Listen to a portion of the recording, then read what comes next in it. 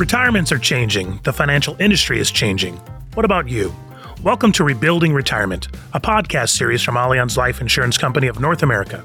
For those of us in the financial industry, we're at the intersection of a number of changes, dramatic changes, related to American retirements. There are new challenges, new risks, and new technology, even new attitudes about retirement. So in this podcast, we're going to talk about ways of navigating this new reality with your clients. Hi, my name is Travis Walker, and I've worked in the financial industry for more than 15 years, starting in suitability and progressing to sales and relationship management. In my role at Allianz Life, I've met with financial professionals across the country. I've talked to you, and I've heard your stories, and we've heard from clients too. Allianz has done a lot of consumer research, so we have a good idea of what you're up against. Here are just two data points. More than half of consumers are reluctant to invest in the market in the near future, and 40% say they don't have a financial plan for retirement and will just figure it out when they get there. Statistics like that make it clear that financial professionals are more important now than ever before. So in this series, I'll be talking to thought leaders and innovators for a closer look at how retirements and the financial industry are evolving and frankly need to evolve. And today, we're going to start by setting the table for all the discussions ahead. My guest is Moshe Milevsky, a professor of finance at York University in Toronto. He's published 17 books and dozens of papers on retirement and finance. So he's an experienced guide to help us explore this new retirement reality. In our conversation, Professor Milevsky talks about why he no longer views retirement as a math problem to be solved, how he feels about the 4% withdrawal strategy for retirement income, and why he doesn't like the idea of choosing a retirement date. You're going to come away from this interview with a better understanding of the issues, and I hope, feeling energized about the way forward. Moshe, thanks for joining us. Let's start with how you personally think about retirement. You've said that you used to view retirement as a mathematical problem to be solved, like retirement is a financial equation. How do you view retirement now, and how did that change come about? Well, just in terms of background, I've been at this for at least 25 years now. I started in graduate school in the 1990s looking at this. I was studying mathematics and finance and economics. And, at the time, some of my supervisors suggested to me that, since you're interested in mathematics as well as finance, and my mother's a gerontologist, so I was always sensitive to, older people issues. They said, hey, why don't you try to solve retirement? Why don't you, solve the retirement problem? And, at the time, I thought that retirement really was about, how much money do you need so that it lasts for the rest of your life? Or how much can you afford to withdraw so that it lasts forever? Or what account should you withdraw from so that you're most tax efficient? And, to me, for many years, that was what retirement was about. Retirement was about solving a mathematical problem or solving a mathematical equation. And it's only recently, and, especially as I get older myself, that I've come to realize that what I was working on, what I was solving, wasn't retirement. I was solving something within retirement, which is known as decumulation. How do you decumulate? How do you draw your money in a way that's efficient and tax efficient and will last? And how much annuities should you have in the portfolio? Decumulation is a much smaller part of a very large problem, which is how do I manage all of the societal problems around retirement? What do I do with all that free time? How do I deal with health care? How do I deal with medical risks? How do I deal with family relations? How do I deal with estate planning? All of that's part of retirement, and it's not necessarily mathematical. So initially, it was a very, to me, mathematical journey. And with time, I've realized you need to know more about gerontology and psychology and certainly have a social work understanding. So I'm not sure if I've answered your question, but that's my journey of how I came to realize it's not just mathematics. It's much more than math. I get exactly where you're coming from. So thanks for that. This series is all about helping financial professionals navigate a new reality with their clients. What about retirement is so different that it feels like the game has changed? Yeah. So, once again, and Travis, I think I'm going to bore you with the number of times I'm going to say during the next hour. I'm going to talk about decumulation, and I'm going to differentiate it from retirement. I think that because retirement is such a multifaceted problem, yes, there's mathematics, but there's also psychology, and there's the social aspect, and there's the family dynamics. I think what has changed is that the complexity of the number of financial solutions out there and the financial strategies or products means that the advisor needs to help an individual understand what their options are, let alone what the optimal strategy is. Whereas, 30 or 40 years ago, there just weren't that many choices and there weren't that many decisions, and maybe someone could navigate it themselves. Now it's just become way too complicated to navigate it yourself on the decumulation side. And I think that's one of the things that's changed. Too many options. For every generation, retirement is new to them. So what makes this moment in time different? I mean, I know you said, so much choice is out there. Care to expand on that? Is there something else that makes it a little different for this generation? I also think that, in the past, work was very unpleasant. Let's go back to the 19th century or the 18th century, the Victorian workhouses. Nobody came home after a full day of work in the factories or the workhouses. Oh, that was a lot of fun today. That was really intellectually enjoyable. I discussed with my colleagues, right? So obviously the word retirement meant, when can I stop doing that horrible, unpleasant stuff so that I can actually have some fun?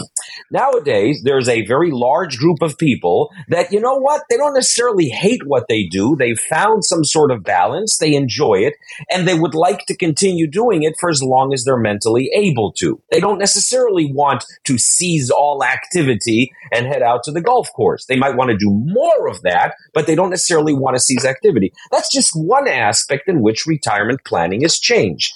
Age 65 doesn't mean you stay home for the rest of your life anymore.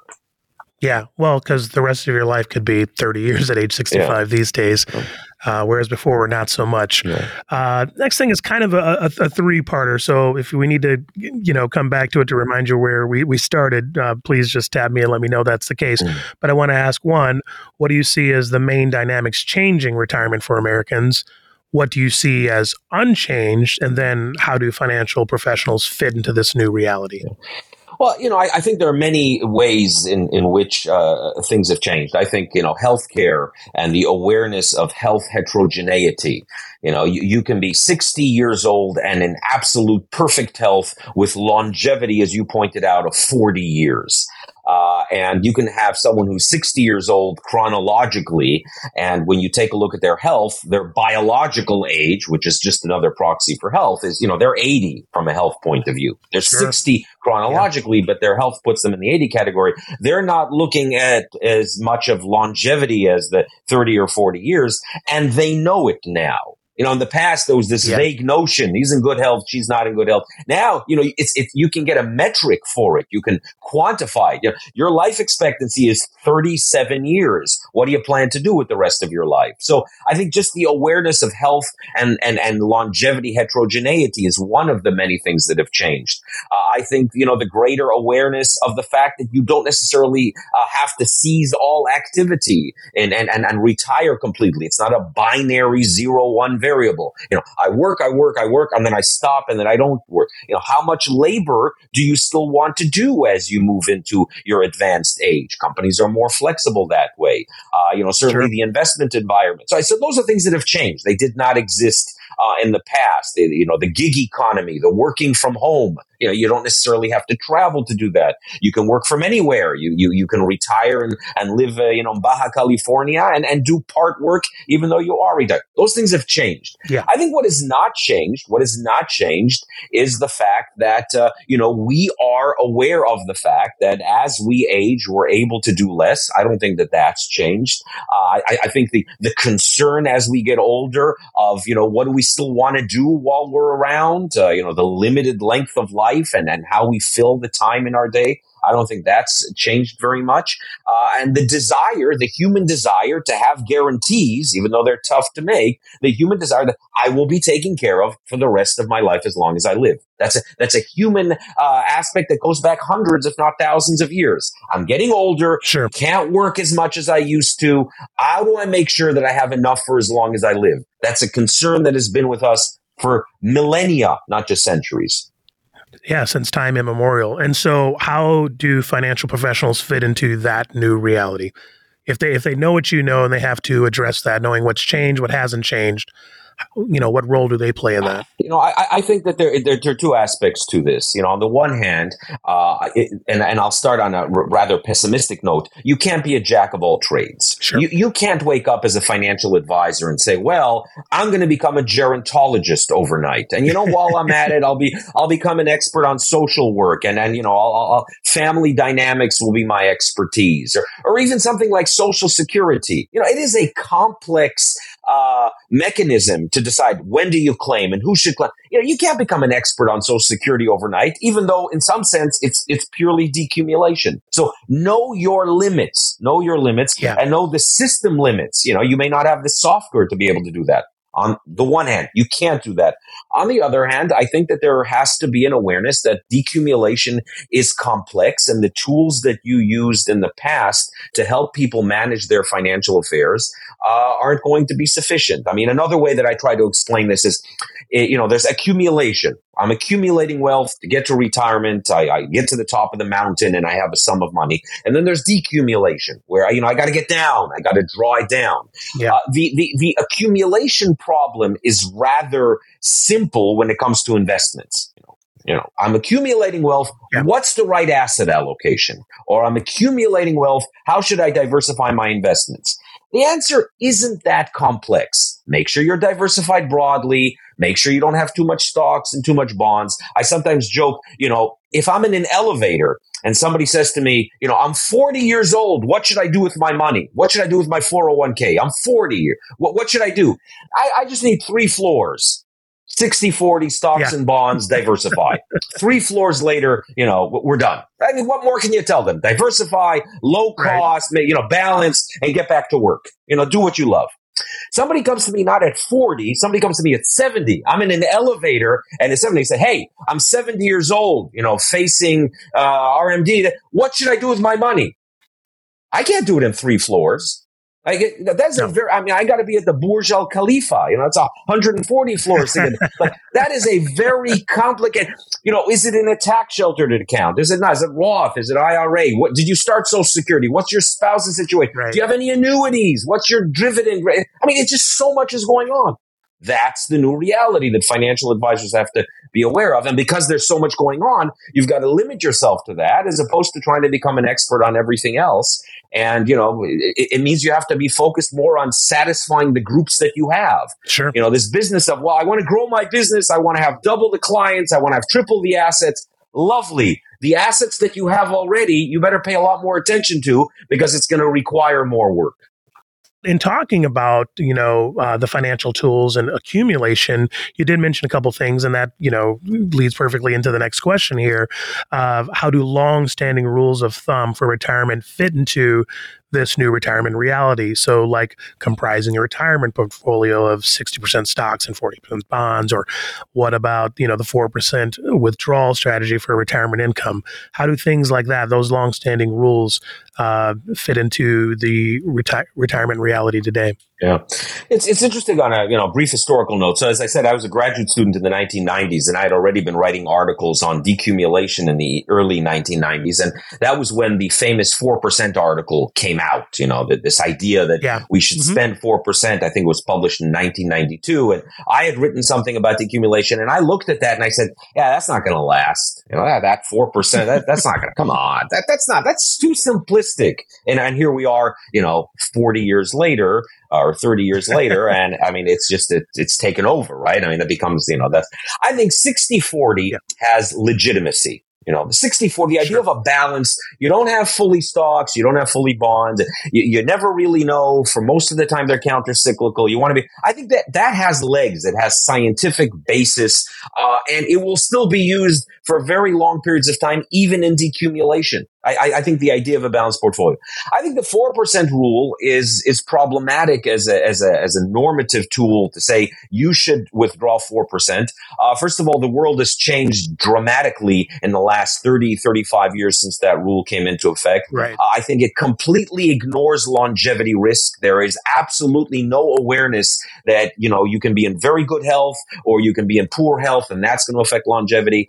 And unfortunately, and to me, this is the biggest concern, the 4% rule leaves no room for annuities. There's no way to see how an annuity improves your outcome in retirement if you're using a 4% rule. It's like a thermometer that's not capturing the wind that's blowing. It's giving you a great temperature read, but lovely, balmy 72 degrees, but there is so much wind that I'm just going to be knocked right into the ocean, but it's 72 degrees. And I think that's the sort of, 4% rule. Yeah, it sounds like it's seems reasonable.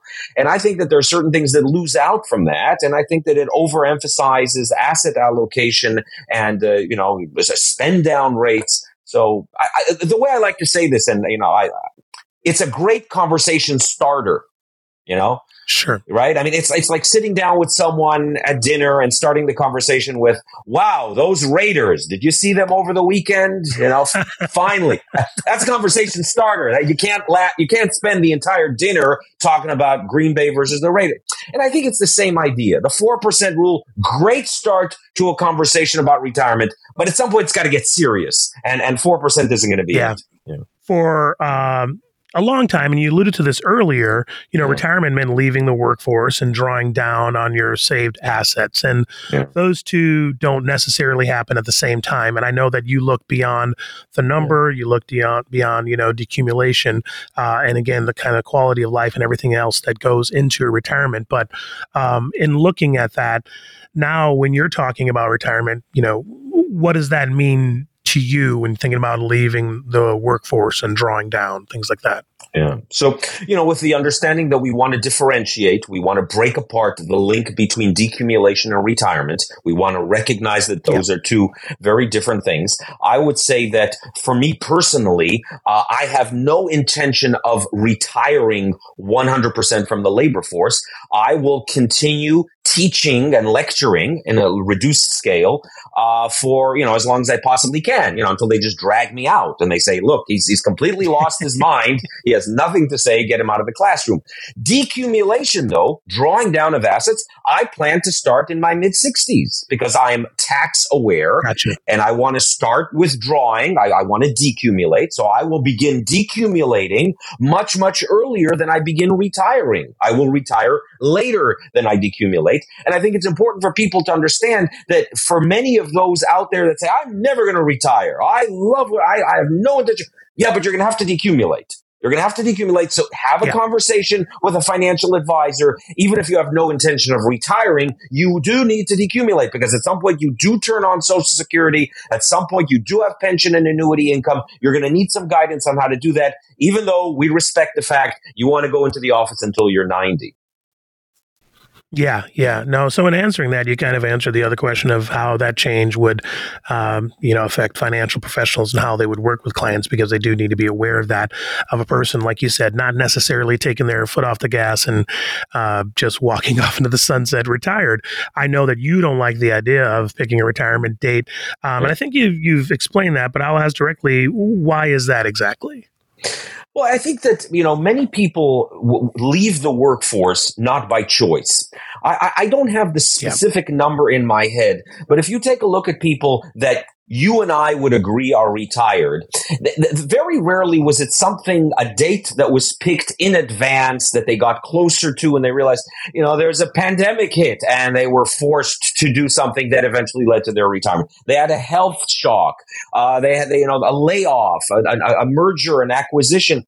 So, or if I can use a fancy term here, retirement is less deterministic and more stochastic than you think, which is a fancy way of saying many, many people move into the less work phase, not by choice, but because something forced it upon them. So this notion that you pick a date and that is the date, let alone 65, which is a relic of 130 years ago.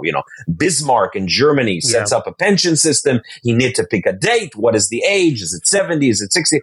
Why are we even using that number? I mean, that number is meaningless when longevity is in the 90s. What does that number mean? So I'm against picking a date and saying that's when everything's going to happen, given all the uncertainty that takes place in the world. Decumulation, though, when do you start to plan to decumulate? Yeah, that's easier because there are Right. tax rules that force us to do certain things at certain ages. And if you wait to 70, you'll get more Social Security. You take it at 60, you get less. So they're age gearing and fixing ages for your financial plan. That makes sense. And once again, I would encourage advisors, stop talking to people about retirement. There's a lot of stuff going on. Focus more on your expertise, decumulation. How has that role changed for financial professionals if they're going to consider some of the things you're talking about? I think it's in some ways kind of even easier just to think about the numbers and accumulation, and that's just fine, kind of set it, forget it. But what you're talking about goes far beyond that. How does that change for a financial professional going forward? Yeah. Look, I think financial professionals need to have a broader Rolodex of contexts or contacts than they did in the past. I think once they recognize that they will never become experts in Alzheimer's and dementia, and you will need that as you get to the end of the life cycle. If you're fortunate enough to get to your 90s, if you get lucky, you get into the tail of the distribution, you're going to have to deal with cognitive decline. You will. And if you are an advisor to someone who is in their 80s and 90s, your client will have to deal. But you're not going to become an expert in Alzheimer's and dementia and cognitive decline.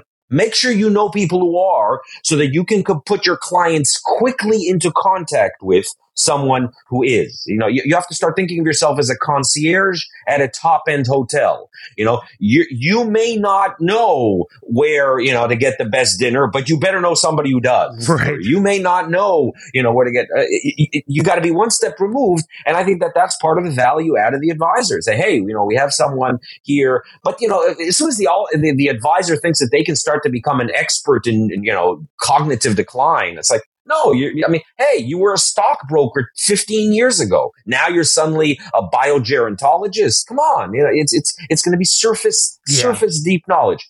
But get a network of people and know who to put them in contact with, and I think that's where your value add is. Know the people to put your client in contact with. Thinking about adjusting the financial strategy and, kind of the number of financial decisions and how to make them as you age. I go to a lot of, conferences and meetings. And for the first time ever this year, someone actually did do a presentation that I've seen about cognitive decline and all that entails and the decisions that'll have to be made and, scrambling about and where you're going to get your money from and who's got power of attorney and all the sort of things that go into that with cognitive decline as people are living early. So I think you may be out front on something that a lot of people aren't giving a ton of consideration to. So when we think about what risk to retirement of a financial professional should be paying attention to right now when creating retirement plans for clients, I'm assuming that fits into it. What other things are you thinking about that they should look at in terms of risk when creating this plan?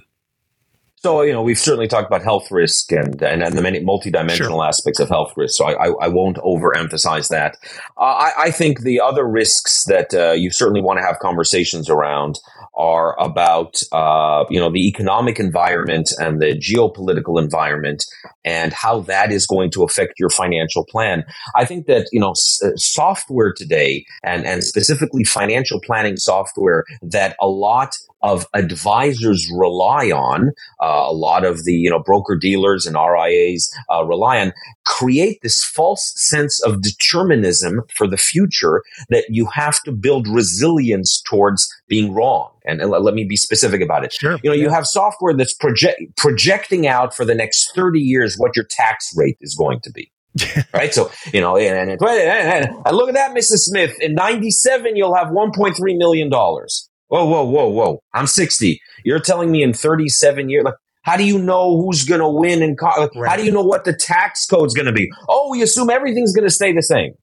Wait a minute. You're assuming everything's going to stay the same. If there's one thing I've learned in the last 3 years is nothing stays the same. So I think that resilience to changes in basic fundamental factors is something that an advisor has to prepare clients for. That we can call that risk management, or we can call it prepare for the unexpected. We can call it, make sure that no matter what happens, you're okay, not just the trajectory we're expecting.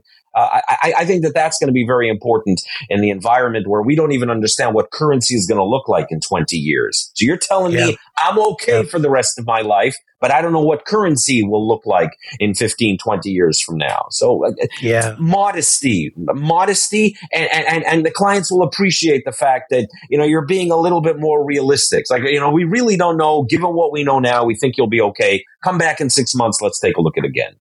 So that being the case, what are some strategies that can help clients mitigate those risks? And then how do we decide about what we budget for and what we insure? Yeah. So, I think the first thing is a scenario analysis instead of a probability analysis. Stop telling people that you'll be okay 97% of the time. Or, we just ran the numbers. You're 99% okay. I think it's the wrong. I mean, this is the analogy I like to explain. Can you imagine you get on a flight, you get on a plane, and you're in New York, you're flying to LA, and the pilot says, "Look, we believe here at American Airlines in democracy. We want to give our flyers a chance to decide the flight path. Oh, we're going to let you decide the flight." Imagine that, right? The flight path, and the pilot says, "We have two flight paths here from New York. We can go south, and in this flight path there is a 99% chance that we will arrive within the hour, and there's a 1% chance that we'll arrive 15 minutes late of when we had determined. 99 to 1. 99 to 1. And you listen to, okay, what's the other alternative? And they say, well, we can fly north. And that one, there's a 99.9% chance we'll arrive on time. Ooh, that's good. 99.9. But there's a 0.01% chance we'll never arrive. But 99.99 sounds really, really good. I like 99.99. Yeah, but the alternative is not acceptable. Right. It's not acceptable. So you know what? Let's go south. Let's do the 99. I'll take the 1% delay. Yeah. But 99.99 sounds good. And I think that a lot of financial planning has gone into that. Let's get that number as high as possible. Oh, we allocate this way, we'll get you a couple more percentage points. No. It's not about probability. It's about scenarios. If we have an administration that heavily taxes your IRA, or if you have that changes tax rates and now federally you got to pay 50%, will you be okay? No, we won't. So what are we going to do around that? Instead of giving probabilities that in many cases are hard to really justify, and I don't think that's the way people should make decisions. So I will answer your question with the following Twitter summary. Scenario analysis is how you prepare for risk management. No, I like that. And I love your philosophy on this and how you're looking at it a lot more broadly than, just accumulating assets here. So right now, retirement planning is focused on boomers, right? How do you envision retirement strategies varying for Gen Xers, millennials, and even Gen Z? So, that is something that I face a lot because my students tend to be more, the Gen Z, Gen X, depending on, and millennials, obviously, depending on whether it's MBA or undergraduate students. I think that for many of them, the word retirement is a joke. Anybody, if you're 22 years old and you get asked, what's your retirement strategy? And you still don't know what to study, where are you going to work, where to live? Do you want a family? Do you want kids? Like retirement, that's like it's seriously like asking someone. So have you given a thought to your burial plot, cremation or burial? What have you decided? I'm 22. Yeah. Give me, it's just way too early. This idea of the retirement, come on. It's just not the wrong. Have you thought about your future? Sure. Are you provisioning for the uncertain future? Are you setting yourself up for stability in your financial plan? Yeah, that kind of resonates with someone in that age group. But the word retirement, it becomes a joke, and we have to understand that we hear the word differently depending on the age group that we're in. Absolutely. For many people at that age group, they do not have a defined benefit pension. No company is offering 25-year-olds, unless you work for government, and I wouldn't consider that a company, unless you work for government. You're on your own. You're on your own. So provisioning for advanced age, provisioning for a day when you might not be able to work, provisioning. I think that's the way to approach it. Creating stability in their spending is the way to do it, as opposed to focus on retirement planning. If you're a baby boomer, the word retirement means something to you. Sure. And you want to use it in conversation. So if I'm talking to financial advisors, don't sprinkle the word retirement too much when you're discussing this with a 30-year-old. It's ridiculous. 70-year-old. Yes, Yeah. absolutely. Yeah. Yeah, no, that makes perfect sense. And we always say, oh, it's not a one size fits all. Well, that's, I think, the clearest example of not being one size fits all, simply even coming down to a word. And at that point, you're correct. Retirement does sound a bit like a joke. All right. So, from a financial professional perspective, Moshe, cutting through the clutter for their client, what are a few things they can do? Just because there's just, a laundry list of things out there that are being thrown at them for, suggestions. But to get through all that, what are some important things you think financial professionals can do to get down to brass tacks for their clients? Well, I think, if I was giving career advice or if I was coaching a FinPro on what they should be doing, number one is never rest on your laurels. I mean, you cannot simply look back and say, I have been successful and now I can coast. In today's environment, just like a good athlete continues to train, even if they're at the top of their game, I think that financial professionals have to understand that it is very, very dangerous in this environment to simply sit back and coast and say, well, the next 10 years of my career are smooth sailing because I've made it, I've built it. So simply continuing to be engaged and not to simply say that I've achieved a certain level of success and not, now that'll stay there. That's number one. Continuing education. People view it as a drag. They view it as a requirement. Darn CE credits, I got to continue. No, it is a very good idea to continue your education. It's not just to keep FINRA and the SEC or the insurance regulators happy. You want to make sure you're keeping up to date on what's happening out there. So I think that's important. I think another aspect that I would emphasize for financial professionals is that get to know your client's human capital. What exactly do they do for a living? It's not just an entry in a spreadsheet. Well, my client makes $172,000 a year, and this is what their portfolio looks like. And look beyond the cells in the spreadsheet. What do they exactly do? Do they like what they do? Do they want to stop what they're doing? Sometimes the metrics on the dashboards don't tell us that. Is this someone that would love to work forever but won't be able to because of job impediments? Or is this someone that really wants to stop? Get behind the numbers is what I would strongly urge as part of my learning. Sure. That it's more than just a mathematical or equation part. I also think that one of the things advisors have to understand is that the tools and the strategies and the products that they learned to help people in accumulation may not be enough in decumulation. Learn about newer products and strategies that are coming out that in the past you might have dismissed because they weren't suitable and appropriate for your clients in that phase of life. Your clients are aging, they're moving into decumulation. Those things you might want to pay more attention to now, even though in the past you dismissed them. Yeah. And perhaps rightly so. Now it's time to go back and learn more about it. So those would be some of the recommendations. Continuing awareness, budget more time in your day to learn. Yeah. How many hours a day are budgeted to learning new things? Sure. I don't even have a budget for that, they'll say. Well, put it in your budget. Learning new things. So in reducing the number of decisions, right, when you're thinking about retirement and speaking of people getting a little bit older, you're thinking about those strategies. What can financial professionals do to kind of reduce the number of some of the decisions? Because there's going to be a ton of them out there, and like you said, decumulation chief among them. What can they do to kind of narrow that list? Yeah. And, Travis, just to emphasize the importance of your question, it is so critical to minimize and reduce those decisions with time. I mean, I'm in my 50s, I'll admit I enjoy financial decisions at this stage because I teach it and I enjoy it. I fire up my spreadsheet once a month and I look at my asset allocation and I look at the allocation to European stocks versus Asian stocks. And I'm wondering, hey, the dividend yields are looking nice on the European side. Let's up it. I'm engaged with financial decisions. I like to think about whether it's better to pay down debt or to take on more interest. I enjoy decisions. I enjoy making financial decisions at the age of 50. When I hit my 60s, will I continue to enjoy and be able to do that? I think so. I hope so. 75. Now I'm 20 years from now. Yeah. 75. Do I really want to fire up that spreadsheet every month and figure out whether the dividend yield on Europe is better than I don't know. It's 75 if I'm going to. How about 85? If I get to 85, do I want to make that decision? Now let's imagine I get longevity. I get lucky. I'm 95. I'm 95.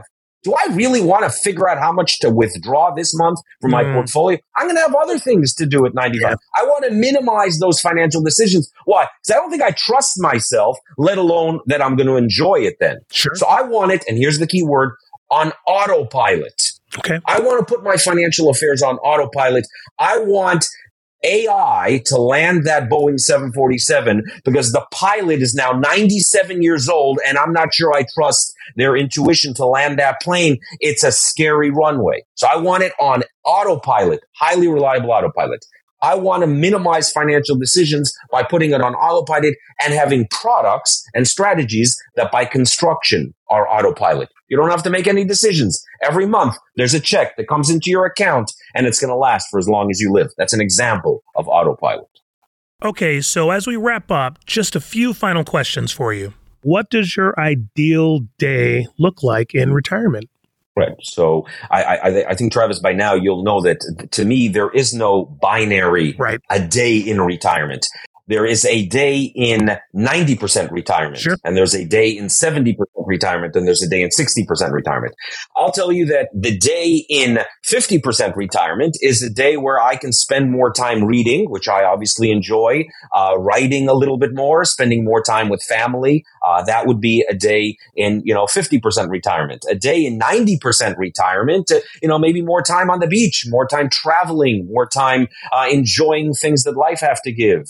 Sure. Certainly, I envision, a day in retirement is spending a lot of time in doctor's offices. It's not ideal, but I have no choice. I'm going to have to do it. But with the recognition that as this stage evolves, there are going to be things I have no choice about. Yeah. I would say doing more of the things I've always enjoyed doing, but things that I haven't had the time to. But I don't envision any day in my life that will be 100% retirement. Sure. I have no doubt that there will never be a point in his life or my life where you point to me and said, he is 100% retired. Not happening. Gotcha. So what's the best thing you've done or are doing to make sure you can achieve that vision for your retirement?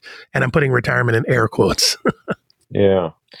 I think that one of the things for me is has been a challenge to develop interests and hobbies that go beyond work. Sure. I'm not proud of this. I consider myself a workaholic, and to develop things that I enjoy doing that'll last for a period where I'm not 100% engaged with work, hobbies, interests, things that I enjoy doing with my wife that maybe in the past I wouldn't have done because I didn't see the point in doing it. I'm trying to prepare for it.